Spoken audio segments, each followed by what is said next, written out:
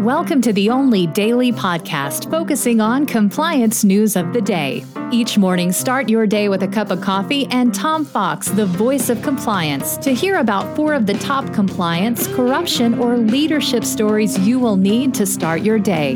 The Daily Compliance News is a production of the Compliance Podcast Network. First, a word from our sponsor.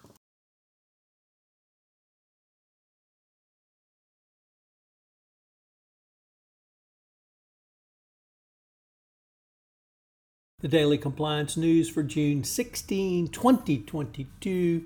The CEO creates toxic culture edition. And we begin with that story from the New York Times. You often hear about CEOs who create a culture of sell, sell, sell, obviously based on Alec Baldwin and Glengarry Ross.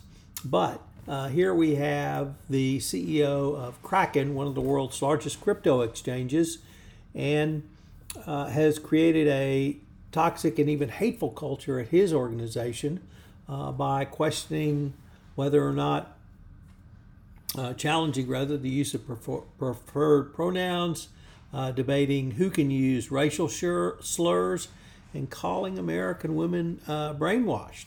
So really interesting when you have your CEO fostering a hateful workplace and intentionally damaging the mental health of employees. I suppose he's going to say, well, you can go work somewhere else. The problem with that is that's not the way things actually work. You're supposed to have a non-harassing, non-discriminatory workplace, and the libertarian philosophical values that we've seen by many entrepreneurs, particularly in Silicon Valley, really have no place in the modern workplace.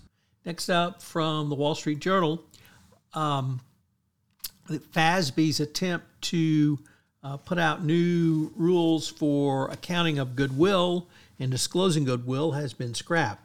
The accounting standards setter said on Wednesday it would remove the project from its technical agenda, although it might return to it at some point. So we've all been looking forward to that, and now that's off the table.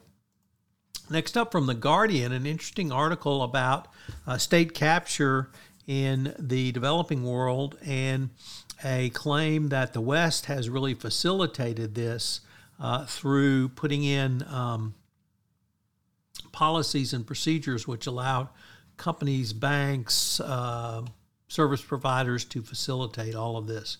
So corruption blights the developing world, but the U.S. and Europe are accomplices. And finally, we come to our good friend who has been with us many times on the Daily Compliance News, Elon Musk. Elon Musk is appealing his loss in the district court level against the ban by the SEC on his use of Twitter after his infamous 420 tweets from 2018. He still wants this ruling or this ban overturned, and now he's going to the Second Circuit Court of Appeals. So we're going to see what the Second Circuit might say about this, and I'm sure, knowing it's Elon Musk, with all the time and the money in the world to spend on this, he'll go to the U.S. Supreme Court. The Daily Compliance News is a production of the Compliance Podcast Network and a proud member of C-Suite Radio. Thanks so much for listening. I hope you'll join me again tomorrow.